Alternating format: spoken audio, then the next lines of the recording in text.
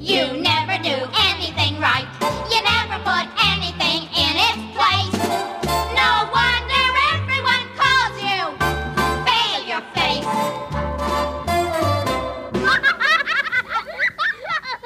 This is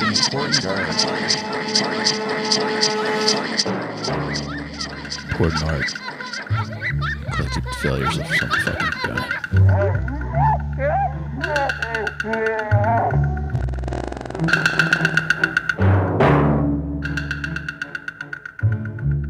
Oh man, I got bit by a shark the other day. Ouchie. Let's spin. God damn it. It's supposed to make noise. What's the fucking point of this thing? I don't need this, not today. Come on, Lord.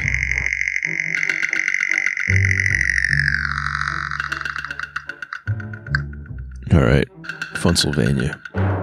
So here I actually recorded, when I recorded the first episode, I recorded 2 Pennsylvania entries. They both kind of sucked. I don't know. I just couldn't take both of them back to back. It's the introduction of this whole mess. So I held the other one in reserve until it came up again. I've got so much Pennsylvania stuff. It's kind of ridiculous it doesn't come up till now. Anyway. This isn't good. And it's, jeez. Definitely not what the kids would call, unobjectionable and inoffensive. And, plainly not racist or homophobic. I'm sorry for everything that I am and have been and will be. Here you go. June 26th, 2002. 2002. My God. Today, something this is really dated, if you're a basketball fan. Or at least it's time-stamped.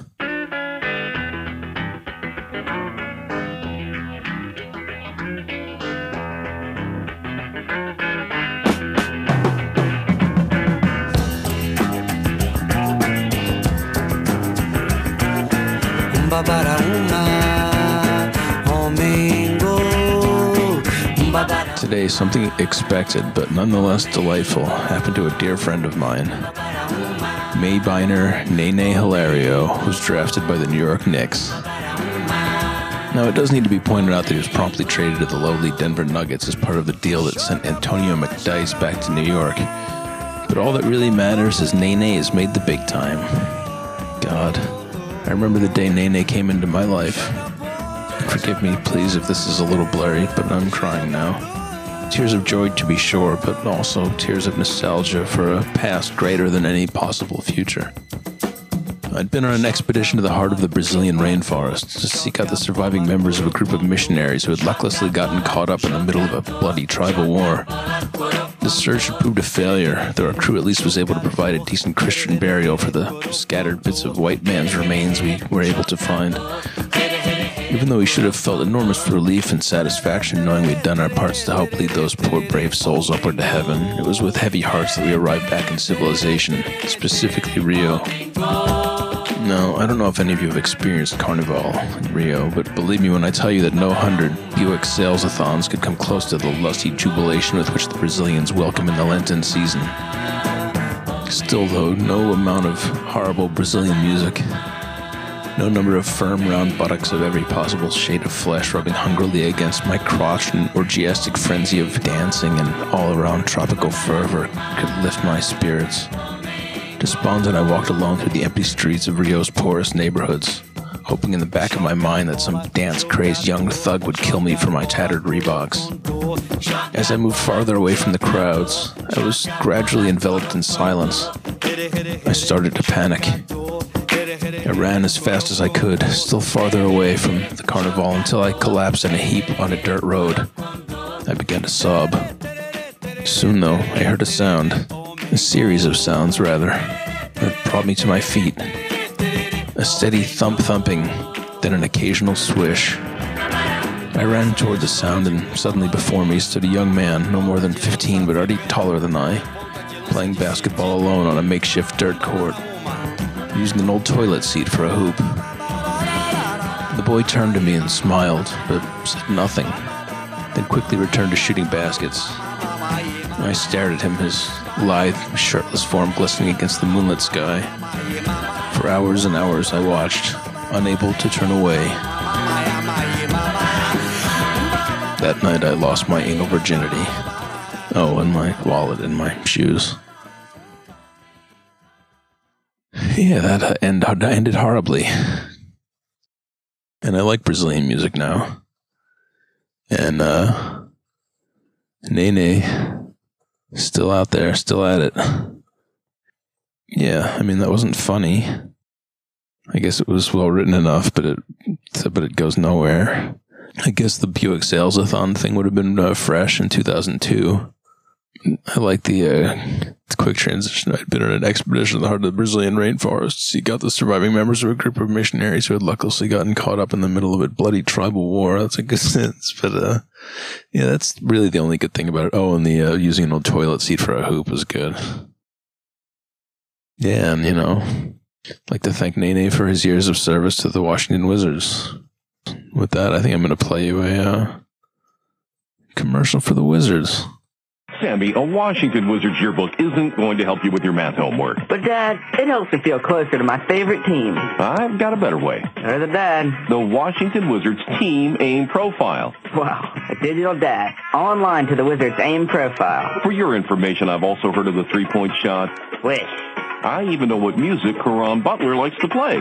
When he's not playing the Cavs or the Heat. And I left a message for Deshaun Stevenson. Deshaun and my dad? Awesome. Next, you'll be telling me you got access to Antoine Jameson's photo gallery. Swish! I'm telling you, son, you want to feel closer to the Wizards, just create your own AIM profile. I'd feel pretty close with front row seats, too. With a Wizards Team AIM profile, it's like having one right here in your room. All right. Let's get on it, Dad. My very own Wizards Team AIM profile. As soon as you finish your math homework. To connect with the Wizards and other fans, make a point of visiting profiles.aim.com/Washington B-Ball. That was kind of fun, right? I mean, fun is a word that has many. Let's spin again. Spin, spin, spin, spin, spin, spin, spin, spin, spin, spin, spin. Pennsylvania again. Yes, Pennsylvania. Perfect. Let's just roll out a bunch of these. I'm so sick of my voice, though. Let's do something different. Let's bring in some friends to help with this one. Friends, are you ready? Here, come on. Here's a friend. The 27th of June, 2002. I just read that John Entwistle, the great bass player for The Who, died in Las Vegas today. While I appreciate his significant contribution to that legendary band, I never gone so far as to categorize myself as a John Entwistle fan, so I don't really have much to say on the subject. On the other hand, a subject on which I do have much to say is going to the bathroom, number 2 in particular, and while this has for a long time been a favorite topic of mine, it's taken on particular importance over the last several weeks. Here is why. It all started just over 3 weeks ago, when, on a dare from my friend Henry, I attempted to eat 6 pounds of raw bread dough in under 10 minutes, which I was to follow with 3 hours in a scalding hot bath. I'm happy to say I succeeded in the challenge, and in turn won the glorious satisfaction of having succeeded in the challenge. And although I was a little wobbly on my feet the rest of the day, and was belching up great yeasty bubbles of gas with alarming frequency, I felt, for the most part, physically sound. It was not until early the next morning, when I awakened to a searing stomachache, that I began to worry. I rushed to the bathroom, hoping against hope for a healthy, productive movement, but instead sat pointlessly on the toilet for hours on end, no pun intended. Straining to the point of causing several slight, but nonetheless painful, fissures to open up on my anus, as well as bursting a blood vessel in my eye. Dizzy from all the pushing, I eventually fell off the toilet and split my head open on the side of the tub, losing a not insignificant chunk of brain in the process. I spent the next week or so in bed healing up and waiting for the lost part of my cerebral cortex to regenerate itself, which it thankfully did. Now, a smarter person would have rushed himself to a hospital, but I, with my legendary fear of the knife and the black bottle, chose instead to seek out a home remedy. I called my great-grandmother in the old country for some of her folk wisdom, and she carefully instructed me to drink as much olive oil as I possibly could, then bounce around on my belly until things started to loosen. Well, something started to loosen, alright, but it wasn't impacted feces, it was my left ribcage. Soon enough, the whole thing was floating around dangerously and scraping against whichever organs it wanted to. I knew it was time to swallow my pride and seek professional help, so I hopped in the car and drove to the hospital. Sadly, just as I was entering the emergency room, a Serbian sniper leaning out a window of the apartment building opposite the hospital fired a 7.62mm bullet into the base of my skull, killing me almost instantly. On the plus side, though, at least I didn't have to pay any of those inflated doctor bills. The 28th of June, 2002. Well, diary, another day, another dollar. Work has been the very picture of tedium lately, what with Mr. Gilletson deciding that this summer is finally the time to relabel all the file folders, and Linda and Becky's annual fight over who can collate the best. Christ, this is going nowhere, I can tell already. I can't just keep going to the proverbial horrible injuries well, but that's where this one seems to be heading. I suppose I could tell the story about the time my colostomy bag exploded at Thanksgiving dinner, or the time I was accidentally elected Broward County coroner, but I just don't have the energy right now, so I think I'll just close early tonight. Wait a minute. Uh-oh, a Luftwaffe Messerschmitt is flying straight at my building. Oh dear, a sudden barrage of gunfire has just wiped me clean out of existence. Oh well. June 29th, 2002. I had a damn terrifying thought just now. What if Jesus never comes back? What are we supposed to do then? Will all this chaste living have been worth it? I'm starting to think not. Shit. All my life, I've struggled to walk the straight and narrow path, avoiding crime, hard drink, and fornication like they were poison, but now I'm really starting to wonder if I haven't just wasted my life. While I've spent countless weekends doing volunteer work for my church, I could have been freebasing cocaine and getting my testicles licked by underage Lithuanian girls. Instead of helping old ladies across the street, I could have been raping and killing them. Instead of starting my own charitable foundation to help the starving children of the world, I could have devoted my time and money toward the act of starving children. Instead of trying to have a kind word for everyone, I could have been pushing strangers down stairwells and poisoning my city's water supply. But, no, I chose the path of righteousness, and look where it's gotten me. Things are gonna change, I promise you. From now on, I vow to live my life according to the following rules. 1. Kill more people. 2. Have sex with lots of different things. 3. Be angrier, even if you don't feel like it. Answer the telephone by sincerely threatening to take the life of each caller.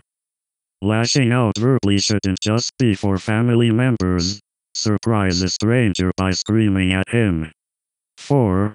Hug your children at least once a day. Then have sex with them. 5. When in doubt, kill it or have sex with it. 6. Make a commitment to yourself to write a new entry in your fake internet diary every day even though no one will ever read it. June 30th, 2002. Went fishing today. Hadn't been fishing in years, and it'll probably be years before I go again. The only thing I caught today was chlamydia, thanks to the daughter of the man from whom I rented the boat. But that's a story for later, if ever. For now, I'll just stick to the fishing trip. It was a warm, clear, beautiful day, with a steady breeze blowing from Catalina Island out to sea. The boat I'd rented, the Gnarled Foot, named, I was to discover, in honor of its owner's daughter, was a clean 70-footer with a sturdy mast and a slight vinegar smell. Although I hadn't been out to sea once in the 8 drunken years that had drifted by since my now legendary shipwreck along the coast of Delaware, my sea legs were quick in returning, and while I was somewhat unsteady at the helm, the waters were calm and I had, as they say, room to groove. So I sailed out about 2 nautical miles from shore,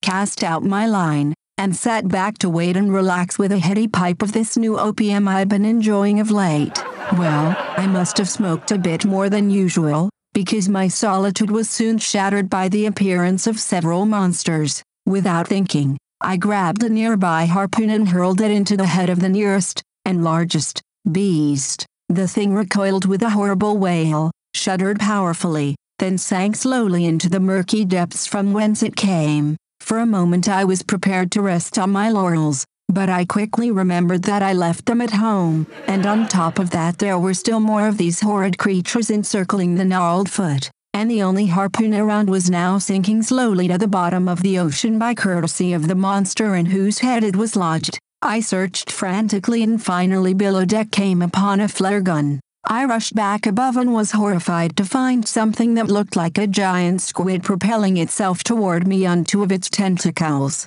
I took aim with the flare gun and hit my target. With a piteous squeal, the burning squid creature flung itself backward, tangling itself in the sail. The sail began to smolder, so I tossed at it the nearest liquid at hand, in this case, brandy. Flame leapt up the sail and spread to the mast, the whoosh of the huge blaze drowning out the tortured bellows of the burning squid thing. I was about to jump into the ocean and abandon the vessel, but there, alongside the boat, were 3 more monsters. Knowing that the only way I could possibly survive meant chancing death, I let go the sail, which crashed to the deck with such force that the boat submerged a little before bouncing back up. I rushed to the smoking mast and kicked at it and stomped on it until a large piece of it splintered off. I picked up this improvised weapon and stabbed blindly and ferociously at the sea creatures, until finally the deck was awash with blood, gore, and brine, and the monsters were no more. Exhausted, I flung myself into the unforgiving waters, moments before the good little boat capsized with a desperate creak and joined the felled beasts down below. I swam as far as I could back toward land, doing much more treading than swimming. Eventually, a Coast Guard clipper rescued me. When they pieced together my relation to the wreck of the gnarled foot, they held me until what time the police could come and arrest me for the murder of 5 tourists and a scuba instructor.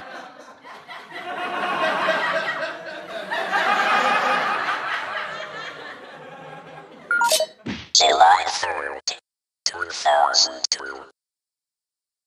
I got my car washed today for the first time in a long time. It's a special feeling, kind of like getting a haircut. In other news, I'm thinking of getting my eyes done. Nothing drastic. I'd just like them to be significantly smaller and closer together. Tiny little dark dots, like some sort of old-fashioned cartoon character. I'm trying to get the money together right now, and while I'm pretty far from having the requisite cash, I have a consultation with the top Beverly Hills plastic surgeon scheduled for Monday, so wish me luck. Details to follow. Elsewhere on my body, I've been packing on the pounds in 2002 in preparation for my new career, hopefully as a big fat guy. We'll have to see where it all leads me, but I've had feelers out to various talent agencies, and so far there seems to be considerable support for my plan. Cross your fingers for me, since I'm no longer able to cross my own, because they're so fat. July 4th, 2002. Happy 226th, America. I've been back from an essentially day-long party for a couple hours now. I have the sort of nagging headache that I find comes every time I start drinking early, don't get quite drunk, and gradually sober up as day turns to night. I had a good time, particularly early on, and had some good conversations that, in retrospect, were all about how horrible the people are in LA. It's nice to talk to nice people, particularly when they're sexy girls.